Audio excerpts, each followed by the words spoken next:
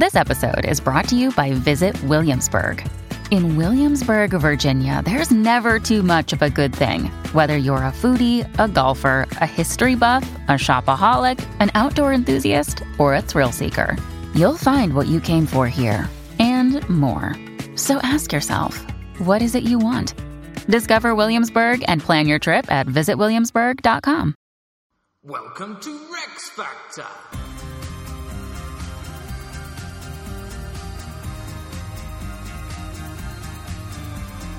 This week, John.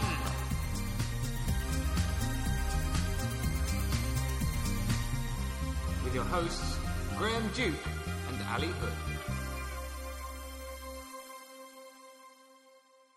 Hello! Hello. Welcome to Rex Factor, reviewing all the kings and queens of England from Alfred the Great to Elizabeth II. Unless something terrible happens. Unless something terrible happens. God save the Queen. As we should say every week. We should, actually. John. Now, that was tricky to do the intro. Yeah, first take, that was impressive. But the only John. He is, along with Stephen, he's the only post-conquest monarch who doesn't have a number because nobody else. That's the kind of takes his facts you name. get with Rex Factor, you see. Exactly. Yeah. Before we get on to John, we've had some messages. Because we When- always encourage you to either email us, rexfactorpodcast@hotmail.com. We're on Twitter, @rexfactorpod, or you can leave a message on the website. Yeah. So, we've heard on Twitter from Writing Henry, which I think is someone, Debbie Lane, who's someone who's writing a book about Henry VIII. Oh, right, okay. And they sent us a direct message saying they were looking forward to us getting onto Henry VIII, but they sympathised because it will be very tough for us to do all that in one episode. Yeah, but, I mean, she's clearly a fan, as you are. Indeed. That is, we're going to have to be very strict on that. Very, very strict. Anyway, one day we'll get there. Medieval World agreed with our judgments on Henry's first, second, and also Richard, but probably thought that Henry II deserved a slightly higher score for scandal, given the murder of Thomas Becket. Yeah, I mean, I've been thinking about that, and that's a scandal that's resounded through the ages. I mean, everyone knows who that is, everyone who's had a little look at history. Indeed, I think I marked it down a little bit because I said it wasn't intentional on Henry's part, but nevertheless it was still a massive scandal. In his reign, Yeah. Well, it's done. Fair point, though. Yeah. And also Nick Humphrey, emailed us saying he picked me up on forgetting to mention Canute when I ran through the list of Rex Factor winners. We do forget about him. Yeah, I think I'm probably not going to do the list anymore because we've got a few too many. Yeah. But just a little note, hello to Canute if you're listening. It's not a racist thing. It's not because you're Danish. We haven't forgotten you. And also, he thought that Henry II, again, should have lost subjectivity points for his poor parenting skills and the fact that his sons are always rebelling. Yeah, but that really was it. And I think his sons. I think it just showed how much they were. Oh, what's the word I'm looking for? They were really ambitious as a family. You see that in Henry's parents as well. So it just showed that they were just like father, like son. And for subjectivity, probably it doesn't actually affect normal people very much. There are only a few rebellions. Yeah. And really, it's more about the big players fighting it out rather than civil war. So, thank you for all your messages. Do get in touch with us if you want to. As we said, obviously, those are kings we've already done a few weeks ago, so just any time, any king, let us know. So, back to John. So, the quick recap then. His father, Henry II, had a largely very successful reign. Big Angevin Empire, which is all of England and west of France. Then his son, Richard the Lionheart, goes off in the Crusades. Very heroic, legendary figure. However, John isn't Richard, isn't renowned for being a great crusading, courageous man, and he also inherits a moody nobility because they've been put under quite a bit of pressure to pay for Richard's crusade and to pay for his ransom when he was captured. Yeah. And he's also got a scheming, increasingly powerful rival in Philip II, who's the king of France. Yeah. So he's got some tricky stuff to deal with. Yeah. So, John is born in 1167, son of Henry II and Eleanor of Aquitaine. He's the youngest son. And he becomes king in 1199, so he's about 31 years old because he was born right at the end of 1167. And he's the 21st great-grandfather of Elizabeth II. Not something to be proud of. Oh, we need to judge him first. Indeed, indeed. Let's not get ahead of ourselves. In terms of how he looks, he's about 5'5", so although not very short for the time, and compared to Richard and Henry, he's fairly short for royalty. Another one with a sort of powerful big chest, dark red hair, and apparently he looked like he probably came from Poitou. He had a sort of a Poitevin look to him. There we are. Which, not a reference mean anything to us, but at the time. And he is probably, again, one of the most famous monarchs of English history, but for completely the opposite reasons to Richard. Yeah. So BBC History Magazine in 2006 did a poll of the worst Britons from each of the last 10 centuries, and John was voted the worst of the 13th century. We didn't have much competition, really. I mean, there's not many figures that stand out. And I mean, again, it's how you judge him, isn't it? Because worst for the country or worst monarch at the time? Well, indeed, or both. Or both. Well, yeah, we'll see. Matthew Paris, a contemporary, says, "Foul as it is, hell itself is defiled by the foulness of John." Who said that? Matthew Paris, right. not the MP. Yeah. But, And Bishop Stubbs, who is a historian early in the last century, said, "The very worst of our kings, a faithless son, a treacherous brother, polluted with every crime, false to every obligation, in the whole view there is no redeeming trait." Sounds like it was going to be a good one then. Indeed, pretty damning, but is he as bad as all that? We'll find out. So as Prince John, as we said, he was the youngest son, so when he was born he had 3 older brothers, Richard, who became king, but also the young Henry, who was actually the oldest and was crowned during Henry II's lifetime, but died before him, and also Geoffrey, who was younger than Richard, but older than John. So all of this meant that John didn't actually have any land that he was naturally going to inherit, and for that reason his father nicknamed him John Lackland. And his attempts to give John a bit of land in his inheritance often led to some of the strife and rebellions amongst the brothers when they were refusing to cede bits of their territories to each other. However, then, in 1185, Henry tries to make John King of Ireland, because he's acquired that as a territory. He isn't able to make him king, but he does make him the Lord of Ireland. So John goes over, attempts to rule in person. All ends rather disastrously when he insulted the local nobles by mocking and tugging at their unfashionably long beards. He walked up to them and pulled their beards? And laughed.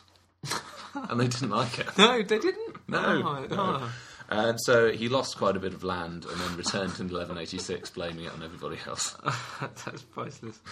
He's also very untrustworthy. So, as he said, he betrayed his father at the end of his reign, 1189, when Richard had rebelled and had the upper hand, which was devastating for Henry. He then rebels against Richard when he's on crusades, and particularly when he's imprisoned in Austria, and tries to sort of steal the crown or steal some power, but is prevented from doing so by Eleanor of Aquitaine. However, after Richard comes back in 1194, he actually serves him quite loyally, so he even launches a few successful attacks in French territory in support of Richard to regain some of the land that he'd lost. So, encouraged by Eleanor of Aquitaine, Richard names him as his heir. But successful military campaigns? Or? Well, yeah, there's a few little sieges that he does and stuff. It's all supportive, helpful. However, although he is seen as king in England and Normandy, he does have a rival, namely Arthur of Brittany. So this is John's nephew, i.e. the son of his elder brother Geoffrey, who had died in 1186. Which is a more legitimate claim. Well, exactly, yeah. You could argue that as Geoffrey was an older brother than John, his line should come before John's line, but it's complicated by the fact that Geoffrey had died before the king, before this. So, although John is recognised in England and Normandy, in Anjou, Maine and Touraine, i.e. in France, Arthur is seen as the inheritor of Richard's kingdom. And supported by barons there. Yeah. So you've got a bit of a split. Philip II had always, in reign of Henry II and then in the reign of Richard, tried to play off the Angevin family against each other, i.e. to try and split the empire to get rid of his powerful rival. Yeah. So he, of course, supports Arthur in the hope that he'll be able to fragment the territories further. At this point, despite being about 77, 78 years old and grieving for the loss of her favourite son, Eleanor of Aquitaine comes back out of retirement, kicks into gear, sort everything out for John. So she drives Arthur and his mother Constance out of Angers, does quite a big march from Fontevraud, where Richard was buried, off sort of north to deal with the stuff, back to Fontevraud again to do some other stuff. She's incredible, this lady. And she pays Philip II homage for her lands in Aquitaine, i.e. she's sort of paying him for sort of legal rights to it. And what this means is that he doesn't have a legal cause to invade her lands as part of his dispute with John, because he's legally accepted her rights. So Aquitaine is out of his reach at the moment. Yeah. So it's quite clever. And then in 1200, the Treaty of Goulet, Philip recognises John as king, abandons his support for Arthur, in return for which John cedes some of the territories that had recently been lost in France to Philip, and acknowledges that Boulogne and Flanders are vassals of France. So John pretty much secured himself as king. Well, that's pretty good for him. Pretty good. However, in 1202 he marries a young girl called Isabel of Angoulême. A strategic marriage on another level, because she was a young heiress, so she was going to secure lands that would help the northern and southern parts of the Angevin Empire. However, she had been betrothed to a chap called Hugh de Lusignan, who was a troublesome vassal for them in Aquitaine. And he complained about this, saying, you should be giving me compensation or whatever, and John's pretty contemptuous of him and may even have attacked some of his lands instead of paying him compensation. So Hugh appeals to Philip II, who, because of their agreement, you could now say that actually John has to answer to Philip on some of these things, because he's agreed. He's a vassal in parts of vassal. Yeah. John doesn't respond, so Philip declares that their treaty is now null and void, and that John's lands are forfeit, so they're back at war. Right. Initially, it goes quite well. Not so well. Eleanor gets besieged by Hugh and Arthur of Brittany when she's trying to put down a rebellion. So she's at Mirabeau, trapped in a castle. Being attacked by her niece? Nephew. Yeah. Because they're at odds again. Yeah. John comes storming to the rescue, helps her out, gets her out of the castle, and captures Hugh and Arthur, plus lots of others. Wow. Big victory for him. However, his response... He offends his allies by the way that he treats them, his other sort of powerful people on his side, keeps the rebel leaders in really poor conditions, and it's very strongly thought, has Arthur murdered. Brilliant scandal. Indeed, his nephew murdered, for which he loses the support of the French nobles. He then, very much on the back foot, so 1203 to 4, he then actually heads back to England, and there's a huge loss of territory to Philip of France. He gets Poitou, Anjou, and Normandy. Wow, all go to France. Yeah. Chateau Gaillard, that great beloved castle of Richard, gets captured. And in 1204, just a few months after the castle falls, Eleanor of Aquitaine finally dies at the age of 82. Oh, after all that, she died when it was all going wrong. After all that, she dies. Huge emotional loss of John, but also a huge strategic loss, partly because she was so amazing, but also because, again, she'd been holding some of those territories down for John, and now they're kind of up for grabs again. So it's all gone pretty disastrously, quite quickly, after a good start. Yeah, it's all gone on. So, 1206 to 1213, he's basically just preparing for a big assault on France again, to get the money and resources he needs to be able to take them back from Philip.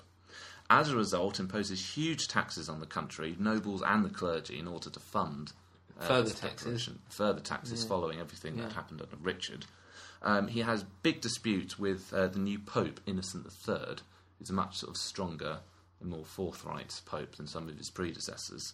John was trying to appoint a new Archbishop of Canterbury, was in disputes with his own clergy about who it should be, and then the Pope wades in and says that he should appoint a person called Langton. John refuses, so in 1208 England as a whole is put under papal edict, meaning it's not allowed to do any ceremonies or church functions. All church life has to stop. Right, that's quite major. 1209 John gets excommunicated. Yes. Carries on quite happily for quite a while, but then in 1213 he's feeling a bit vulnerable. He wants to attack France. He's getting grief from the nobles. So to shore himself up, he comes to an accord with Innocent III, agrees to appoint Langton and let him back into the country, and he has England become a papal fiefdom. So in effect, England is now a vassal of the Pope. Why would he do that? To get the Pope's support back, basically. But that's quite a bargain the Pope's managed to pull off. That's massive bargain, huge. Yeah. Indeed. You could have just said, sorry, and install that chap. Well, maybe that wasn't enough.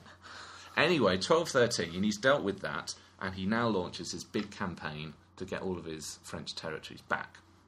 So he goes over there, and he has various allies in sort of Germany, sort of Austria, some other people of English leaders.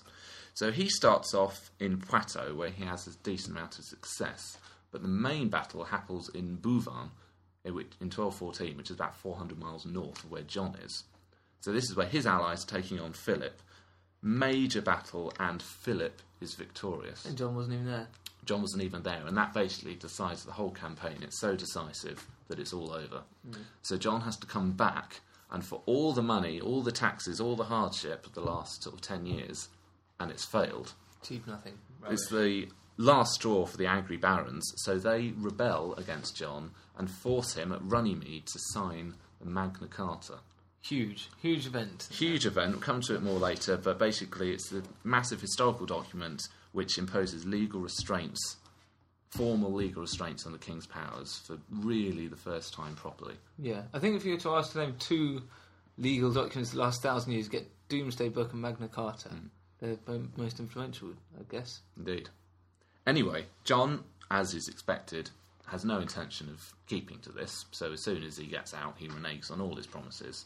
And we have the First Barons' War, and we basically end up with a sort of a civil war. So we've got John, now with papal support, which is why, it wasn't all bad that he sold England, because Innocent III now thinks, well, I've got dominion over England, so if the nobles are saying that they've got this power over the king, that's not just an affront to the king, it's an affront to me as the Pope, who is the head of the king. Yeah. So he declares it null and void and excommunicates everybody associated with it. So England's nobles bring in, to help them out against John, Prince Louis, the son of Philip, King of France. But France is in with the Pope at this stage. France are just doing what they want, really. Slippery. Very slippery is Philip II. So we've got a civil war between King John and his nobles with the help of Louis of France. Very tough war. We'll go into it more in Battlinus, but it's not going too well for John. So in 1216, Louis is pretty much in control of southern England. So he's got London, he's got Winchester.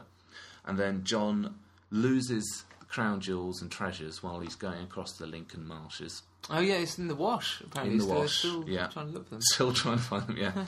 Contracts dysentery. Gets rather ill. Despite having dysentery, he continues to gorge on cider and peaches until he finally succumbs to his illness and dies at aged 49 years old in 1216. Still it? That's it. There's no... No big last final battle between John and Louis. He dies of dysentery with his country teetering on the brink of civil war. All for the cider and peaches. All for cider and peaches.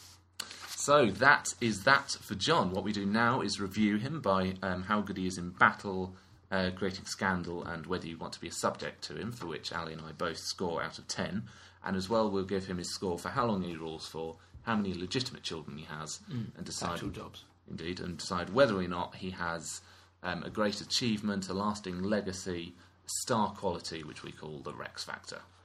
Do you know what I'm thinking straight away before we get into it? What are you thinking? Stephen, well, indeed. Yeah, just he just can't see through. He does these battles really well at the start, and then mucks it all up. It's a good comparison. Let's get on to do the first review. Battliness. So, John's bad reputation largely comes from the fact that he loses lots and lots of the territory. So, as a prince, as you said, he had the nickname John Lackland, not a particularly good nickname to have, unable to get himself any powerful position despite the fact that he is Henry II's favourite. In Ireland in 1185, as we saw, he had that rather farcical attempt to rule in person, which ends with disaster because he tugs everybody's beards. And then his rebellion against Richard, obviously he fails and is forced to sort of do a grovelling apology, in which Richard responds, "Do not be afraid, John, you are but a child. It is other men who have really done the bad stuff." So he's very dismissive of him. Yeah. 1202 to 1204, we have the French losses. Of course, he loses Richard's beloved castle, Chateau Gaillard, which he'd claimed that he could have held even if it had walls built of butter. Yeah. Richard, that is. He lost support, so after that great victory at Mirabeau, he offends his powerful ally, William de Roche. 22 rebel leaders died who were imprisoned because of the poor conditions they were kept in. And, of course, murdering Arthur, he lost all that support. So in 1203, he goes back to England, leaves his sort of other people there to deal with losing Normandy, Anjou and Poitou, for which he was nicknamed as Soft Sword, because he was seen as being cowardly in comparison to Richard beforehand. Yeah, I mean, he was really... There's some big shoes to fill in the battle. Very big shoes, and he doesn't there. No. And then, of course, Battle of Bouvin, 1214, it was John's defining campaign, really what he'd spent his whole kingship pretty much since losing Normandy preparing for. His tactic was to approach Poitou, so he was going from Brittany, from the south, where he had more support, which I think apparently was the same ttic that the Black Prince uses in 100 Years later. Still to come. He has a good victory in Poitou. He captures Nantes and Angers, but then 400 miles away, his allies take Philip on in the decisive battle. Unusual for the medieval period, in that it is a big, open battle rather than a funny little siege. Yeah. So about 25,000 imperial forces, i.e. John's allies, against 11,000 infantry for Philip and 4,000 cavalry. So Philip's got less men, but a lot more cavalry.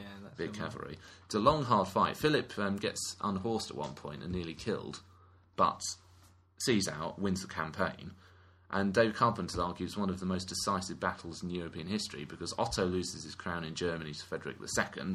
Normandy is now permanently gone out of the Angevin Empire. Philip and France are now really supreme. It's a huge country, no longer overshadowed by England's empire. And John is forced to sign the Magna Carta. So that's huge consequences to this battle, but not a very well-known battle. No. But it has a big impact. And then, of course, 1216, Barons and Louis have taken half the country. It's in pretty much civil war, and he's lost London, he's lost Winchester. Seems pretty disastrous. Hopeless, really, yeah. However, we should, in fairness to him, say that he does have a difficult job. As we said, he'd inherited quite a difficult position left by Richard. So many would argue the Angevin Empire was inevitable that it was going to break up. Henry II had been planning to distribute it amongst his sons, and it was only because so many of them died that it ended up just going to Richard, and then just going to John. So in many ways it was likely that it was going to be hard to keep hold of it all. Yeah, his success was as bad as the state that Richard left it in. Yeah, and Richard had taken 5 years really hard grafting to get it all back together, so it wasn't that he was just easily in control of it. And also resources was an issue. Say Eleanor's death lost him some crucial support, and also he had no ports or frontiers from which to actually launch the recovery of Normandy, so he was always having to approach from hostile territory.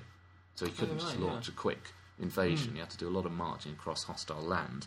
And it's thought that Philip was something like 70% wealthier for having control of Normandy. So that's why John has 70%? Something like that. So that's why John has to try so hard raising all that money in England, because he doesn't have the resources that Philip does to just take him on straight away. Yeah. So, however, despite losing areas in France, he does have some successes. So, as we say, Mirabeau, he has a great victory where he relieves Eleanor, who's besieged, and he captures his nephew and Hugh de Lusignan. But he mucks it up at the end. He does, but in fairness, he storms 80 miles in just 2 days, which, and we do like good marching. Takes all those prisoners, and he does remove Arthur as a rival to his crown in England, which he still was a threat. Chateau Gaillard, although he lost the castle, he did actually launch a very innovative attempt at relieving it. So he planned a land and amphibian assault. So he's going to two together. We're going to take it on, and the reason it fails is that they got the timings out, so that Philip didn't synchronise their watches. Didn't synchronise the watches, so Philip was able to deal with one and then deal with the other. Yeah, but it was quite ahead of its time in terms of the method of attack. It just was a bit too complex for the time. But and I see you've got the castle breaking, because he does it successfully at Rochester. He is quite good. And also Normandy, we should say, he recognises he isn't in a position to take it and then goes back and prepares. So he's realistic as well. He doesn't take on foolhardy battles. He picks his fights. And then Ireland, he does have a more successful attempt in 1210, where he takes a large mercenary army, shows more favour to the Irish lords who support him, doesn't tug their beards anymore. Brings across a barber. And as a result, English rule properly begins in Ireland, and he has castles built at Carrickfergus and Dublin. Reasonable. Interesting to note on St Patrick's Day, of course, which is when we're recording this. And castle breaking. So most famously in the Civil War at Rochester, huge siege depicted in the film which I saw recently called Ironclad. I've got to see that. Got to see that. He personally directed the siege, which was about 100 men holding the castle, but very, very strong defences. Big keep. So he had 5 stone catapults, which eventually broke the outer walls. The defenders then were hauled up inside the keep. They couldn't get in there, so he brought in sappers to do the undermining. Where I think he got 40 pigs.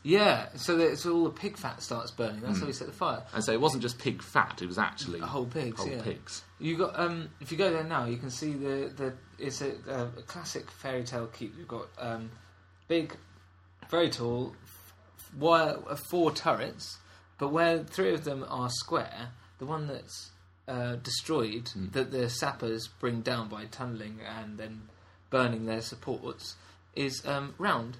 So you can see the development of castle building in siege and pre-siege. So you can, and there's, I think, marked on the ground that they can tell where the tunnel went. Yeah, because they dig under that tunnel, burn all the pigs, and then sort of half of the keep falls down. Yeah. But I think they were still able to keep defending because that part of the keep was separated by a wall. Down the middle, yeah. Even in the keep itself, you can defend down the middle. It's brilliant, absolutely brilliant. Eventually, it was starvation, I think, rather than military efforts that broke it. But nevertheless, John does break what was at the time thought to be the most heroic defensive siege that there'd been. So John breaks it. He then goes from Rochester to take Winchester, all the way up to take Berwick.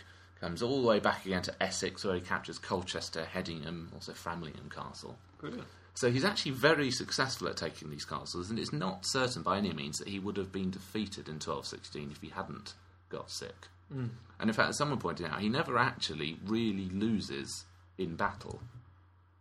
Yeah, he just loses the peace. Yeah, he loses the peace, and there are strategic points at which he realises he can't win, but he never actually gets bullied away by anybody. He's not a pushover in the way that maybe his reputation would have you believe. And Dover is never lost, so he's always got that bit on the castle, on the like the key to England is always there. So it's in many ways disastrous, but he's not a completely incompetent general. So it's a sort of a tricky one in a way to score. Huge loss of territory, but some individual bits of success and innovation. Yeah, but huge loss of territory, like we were saying, was possibly inevitable, given the state of the Angevin Empire when he inherited it. And so, given what he was given, he did a reasonable job of sort of making it as tidy as possible. And he tried as hard as he could to get it back. But he doesn't, so it's difficult. I think it's not like an Ethelred the Unready where we just see a sort of almost complete collapse whereby the Vikings just stroll in and rape and pillage everywhere.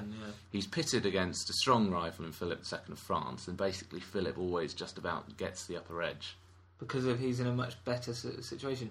And you do really well at battling us if you then pull off one of those victories, even in the face of a disadvantage. But it's not bad, is it? I want to say 5, but actually what I'm thinking is 4, because he never quite pulls it off. It's fine, and at home it's really rather good. But he is fighting his own people. Yeah. So I think I'm going to go 4. Yeah, I think I'm going to give him a 4 as well. I think he can't get a score really above half marks, given that he's lost a huge amount of territory. But he does it well somehow. But yeah, it's sort of like he's always losing on penalties. That's nice. Yeah, I like that. So that's 8 for battliness, which isn't as disastrous as you might expect, but not great. Scandal. It's good. Plenty to go on here. First off, his wife, Isabel of Angoulême. He was actually originally married to a woman called Isabel of Gloucester. Don't know if he had something about the name. But he had to annul that marriage in a hurry because he basically meets Isabel of Angoulême, falls for her straight away, and just marries instantly. There's no ceremony. So he just instantly just gets married. So he probably had to actually annul the marriage to his first wife after second marriage. Tricky. But it's rather controversial for numerous reasons, not least of which is her age. Because girls often married younger than in that period than they are now. But nevertheless, she was aged no more than... At most, she was 15, but she may even have been as young as 9. So and he fell in love with her? She's a young girl, probably around the 11, 12 sort of mark. Crikey. So it was common for people to be betrothed at this incredibly young age, but usually the marriage would wait until she was of the age of... Yeah, and ones consent. of...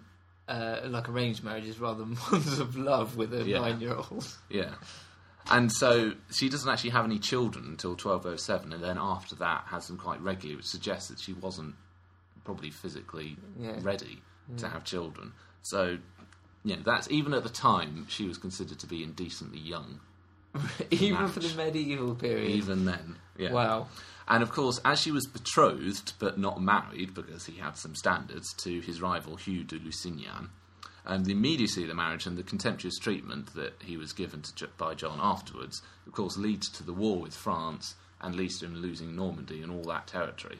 So it's quite on the one hand, strategically, it could have been beneficial, but ultimately, it's actually quite disastrous. Yeah, very disastrous. I mean, it was the spark that was it was going to set off, wasn't it? But yeah, still perhaps not the most tactful. And she apparently had a bit of reputation for being unfaithful. So apparently, in 1210, she was actually imprisoned for a while, potentially because Isabel of Aberdeen? Because she was about 20 years younger than him. Yeah, at the time as well. However, John himself is no stranger to the world of infidelity. He had several bastard children, probably before he married Isabel of Angoulême, but nevertheless his infidelities continue. And what's particularly scandalous at the time is that he has a tendency to have his way with the wives and daughters of his barons. Then no wonder. They're not pleased about this, and indeed is actually cited by some of them as a cause for rebellion. Yeah, the fact that he's having sex with their wives and children. Yeah. So, and it's considered bad form. Is it? Yeah, I'd imagine, yeah. With peasant girls and whatnot, obviously it's fine, but with proper noble women, you're not meant to do it.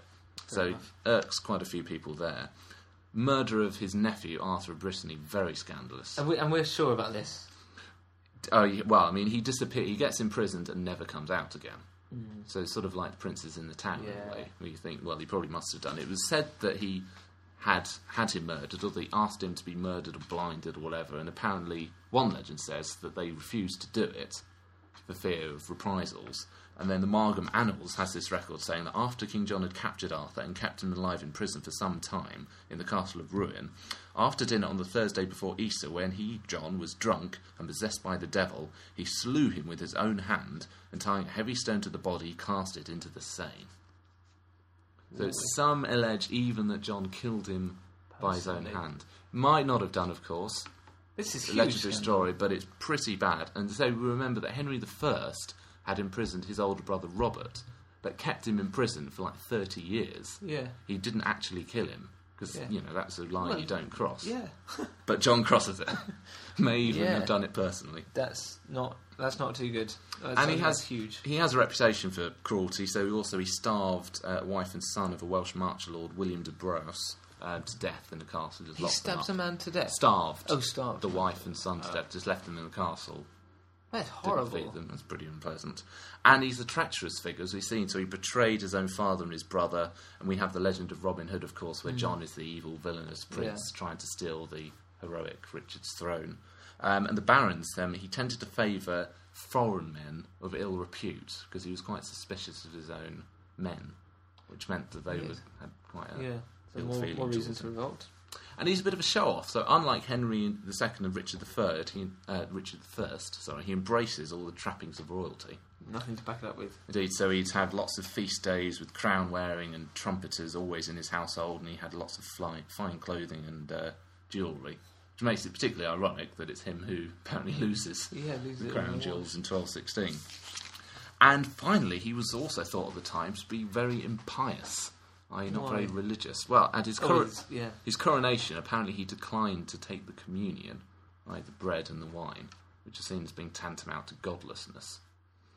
He also was excommunicated, of course, England put under papal edicts, and he's renowned for his blasphemous remarks, and particularly scandalous jokes about church doctrine, not least suggesting that the resurrection of Christ was implausible. Brilliant. So we've actually found our first atheist king. Well, some would say that. However, it's arguable that it was actually exaggerated. But that would explain why he's playing quite fast and loose with the excommunication, and he didn't really care. Well, I'd say, on the other hand, he was devoted to St. Wulstan and wanted to be buried at his cathedral in Worcester. He was an English saint, I think, before our proper period.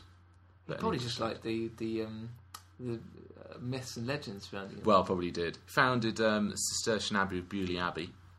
And it's probably that he wasn't actually an atheist. He just, like his predecessors, he followed the practice of religion when it suited, without really any care to the substance of it.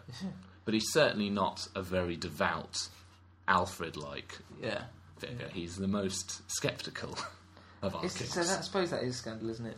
Pretty scandal. I mean, he was considered by contemporaries to be godless. Yeah. So, a lot to go on there. Very scandalous. I think that's brilliant.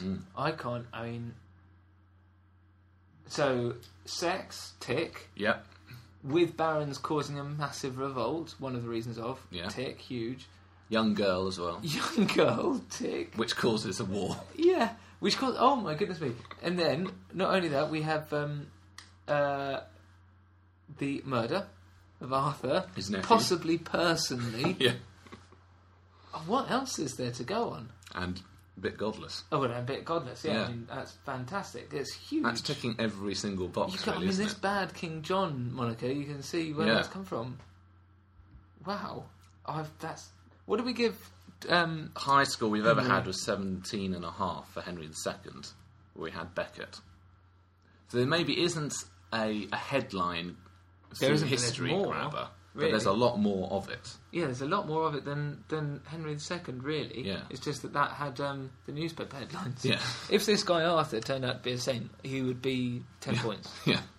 So, given that he's not, I can't see how we can't give him an 8 or a 9. I'm going to go for 9, I think. It's got to be big. Yeah.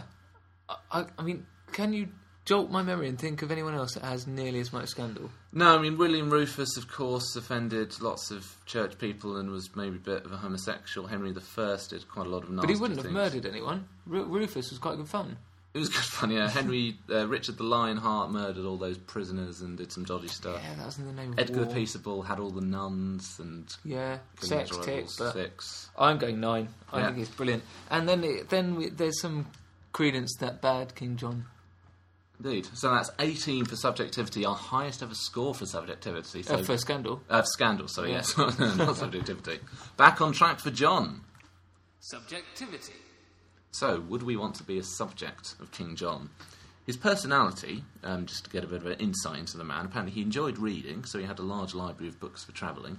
Enthusiastic gambler and hunter, even for the time. Apparently he quite preferred company of animals to people a lot of the time. Delighted in the fineries of life, so clothes, jewels, wine. Indeed, one of his more popular moves as king was to lower the prices on imported wine from Poitou, sort of from the Loire Valley.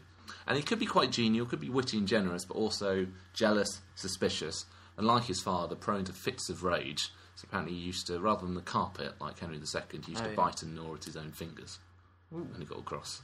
Was that in the film you saw? Well, in the film, Paul Giamatti as King John has a massive, massive rant at one point, a huge shouting thing, where in Five Live Review they said that he chews the scenery, which I think, in comparison to Henry II, who chewed a rug, is quite appropriate. Yeah. So he does actually. He does, really does, yeah. So, bad stuff for John. Heavy, heavy taxation on the country. As we said, already suffered under Richard for paying the ransom and paying for his crusades. But John, on top of this, needs to prepare for war to try and take back France. So he levies scutage, which is where the nobles pay a fee in lieu of military service. He levies it 11 times in his reign. It had only been levied 11 times in the previous 45 years. So that's a much higher rate than they'd have preferred to go into war, I guess. Yeah, indeed. New taxes on rents and chattels, which are seen as a sort of proto-income tax, which in 1207 raises £60,000, which is double what the annual revenue used to be in the 12th century. Right, yeah, that's popular. Tightens up the forest laws to get more profit from that. When the church is under papal edict, as we say, John doesn't bother at first too much, and in fact he just, like William Rufus, just collects all the money that the church would usually be getting for itself. He just takes it. Brilliant. So that's £100,000 of church revenues that he takes. That all goes into that war fund, I suppose. All goes into the war fund. Jews, we remember, very vulnerable, as we'd under Richard, there being those massacres, so they relied on the king for protection. So, of course, he subjects them to huge taxes. In 1210, apparently raised about £44,000 just from Jews in England, which isn't many, it's a few hundred. Economic uncertainty as well. So initially there was inflation because there was a bad harvest and the high prices of grain. Then there was a deflation because he was stockpiling all of this silver to pay for things for the war. And particularly the Northerners who previously hadn't experienced this sort of direct rule from an English monarch. But now everyone's in it together. So direct rule because Richard was away. Richard had been away, Henry had always been around in his territories, but John, for the most part, is in England. But that could have been, I know it isn't, but could have been a good thing. Could have been, in a way. As we see, he is properly king of England more than he's king of anywhere else, but this means a lot of pressure on everybody in England. Of course, we have the church dispute over who should be the archbishop, a papal edict, and ultimately England becomes a fiefdom of the papacy. So he sort of sold England in a way. I mean, that would have been, for those God-fearing peasants and stuff, probably would have hated that, I guess. Yeah, probably some people weren't able to get burials and baptisms and etc.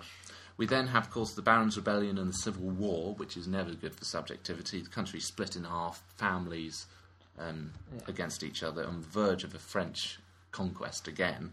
And apparently John, when he was going up and down to and from Berwick, apparently laid a lot of the country, particularly in the north. Poor waste.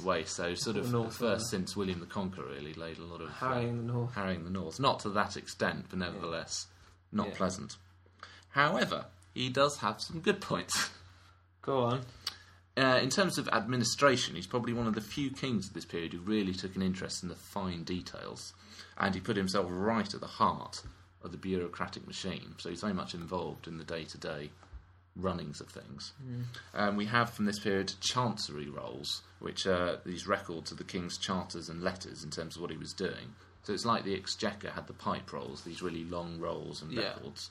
We now have them for John, for the king, for his movements and his decisions. I mean, the thing is, he's going to be involved in this administration because he doesn't have any land to go anywhere else. He's got to busy himself doing something. He's got to do something. And, of course, the fact that he's able to raise such a huge amount of money shows that he actually does have some administrative success and he's able to raise the money. Yeah. Under the minority of his son Henry III, later, they really struggle in terms of finances. So John obviously has some ability in this regard. Although historian John Gillingham has disputed some of this. He says that John, despite being one of the legendary villains of English history, he says the most overrated king in English history, which starting from a low point. In fact, he was a very poor king, incompetent where it really mattered in the field of man management, and he says he was only efficient because he'd inherited a more bureaucratic system, so it wasn't that he worked so he was building on them. Yeah. Justice, he also gets himself involved, so increases the skills and independence of local sergeants and bailiffs, and also creates local coroners. Worked hard to ensure the system worked effectively, and even intervened personally, even in quite relatively minor cases. So historian Lewis Warren has said that he discharged his royal duty of providing justice with a zeal and tirelessness to which English common law is greatly indebted.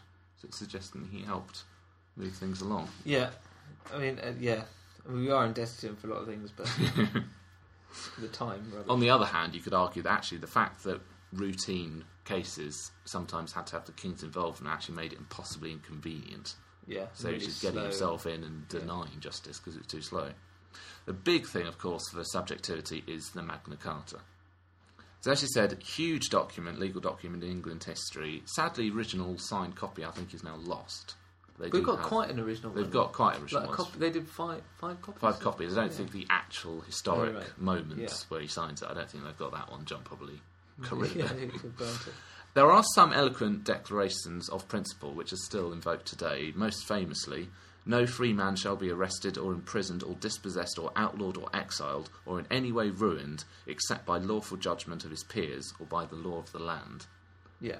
So this is sort of an essential rights of an Englishman or woman. Being eroded at the moment, of course. Satire. We're all over the place with our satire. However, a lot of clauses also concern quite detailed points of law and administration. For example, there's a thing about removing fish traps from the Thames. What? Yeah, it's obviously essentially it's a document of things in which the nobles are unhappy with John about. So some of them are big, weighty legal issues. Others are get rid of the fish traps. Wow, it's just a list of gripes. And you always leave the toilet seat down. Still important at the time, so it went further than any other contemporary document had done in terms of covering church, family law, tax, legal proceedings. And England was then established as an entire commune, i.e. where the people and nobles could coerce the king to see his rights and their rights in terms of what he was meant to do for them as king. It is good. I mean, the Magna Carta, 2 thumbs up. Although, interestingly, its importance only really grows later. So, as you said, John never actually upholds it, and the nobles never thought that he would. It doesn't get mentioned by Shakespeare, who did a play, King John. He doesn't mention Magna Carta. So it's only really from the Stuarts, when they use it against parliamentarians use it against the Stuarts, that it starts to be invoked as this sort of great point in English history where our rights against the king are established. Does it get brought up in the Baron's Revolt later in this century? Yeah, it does get brought up later. Saying in reign of Henry III, which we see William Marshall sort of invokes it and brings it back. So it does come back again later. But it's not actually as important. Oh, right. So that's John for subjectivity. A lot of bad stuff, but, quote that you love from Churchill, when the long tally is added, it will be seen that the British nation and the English-speaking world owe far more to the vices of John than to the labours of virtuous sovereigns. You see, that's brilliant. That's, to me, sums it all up. This isn't the final summing up, but but I think that really where John is most interesting is this subjectivity bit, because it's terrible at the time, but the result of which is brilliant. So at the time, if we're judging it for the time, subjectivity, terrible civil war, heavy taxation, but as a result of all that, much better for future generations. Magna Carta. His our victory and his failure. But I suppose, I say from subjectivity point of view, it is John's failure, and it's against John, and ultimately John rebels against it. Yeah. So it's one of those tricky things where a big thing happens, which I don't think we can credit him for. No, we can't credit. Yeah. I think if it was that somebody else had written it and he said, "Oh, fine, whatever, I'll sign it." Yeah, then we'd probably give him the credit because it happened. Yeah. But the fact that he fought a civil war against it, I think means he doesn't deserve to be credited for Magna Carta. And whatever good things come of it can't be credited to him, so he just gets the bad stuff. He just gets all the bad, I think. I think it should be almost proportional to how good his scandal is. is as bad as his objectivity is. So I mean, 1, 2 because of the justice stuff. I'm going to give him a 2 as well for so justice, a bit of administration, but generally you would not have wanted to be subject to King John. No. So that's a 4 for subjectivities, up and down all over the place. Longevity. So he ruled from 1199 to 1216, so that's 17 years as king, which isn't too bad. No, much more than Richard. Yeah, but I mean, he wasn't a crusader, was he? Indeed. Was he ever in? Because Innocent was a big crusading pope. Well, one of the ways in which John got support from Innocent III against the Magna Carta was that at that point John took the cross, and I said, "Yes, now I'm a crusading knight." Yeah. Help. Yeah, okay. Right. So he really was not only terrifically slippery, but he just used the church anyway. He was a raging hypocrite. Yeah. Brilliant. I mean, I think that's pretty good. I think it's pretty funny. Dynasty, not the programme. So he has 5 legitimate children by Isabel of Angoulême, all of whom survived John. It's a pretty good score then. He does have a dynasty, so that's a total of 5 for dynasty, which gives them 52 points, which is actually 1 more than Richard the Lionheart. That's amazing. That's like it being planned. That's superb. So, interesting one. Richard would be so annoyed. Oh, he would be massively annoyed. Although Richard probably would discount subjectivity and longevity as irrelevant categories. But nevertheless, John can't be completely ruled out of the bag. So now we come on to our final category, where we ask, does he have that sense of greatness, the star quality, a legacy, a great achievement that means he deserves the Rex Factor? My honest opinion? Well, I'm glad you asked. Let's argue in favour, first of all. But what I was going to say was in favour is all the stuff about the subjectivity. But it can't be attributed to him. Without him, it wouldn't have happened. Yeah, but because it's all because of his failures. It's not anything he should have been proud of. It's something that we should be proud of the reaction against him. I mean, I think we pointed out that some of his reputation, some of the things which were said at the start about him being the most evil, incompetent, rubbish king you could possibly have, clearly isn't true. He's not a great king. He doesn't succeed, but he's not without qualities. And an interesting point someone made was that he doesn't really have any personal purpose.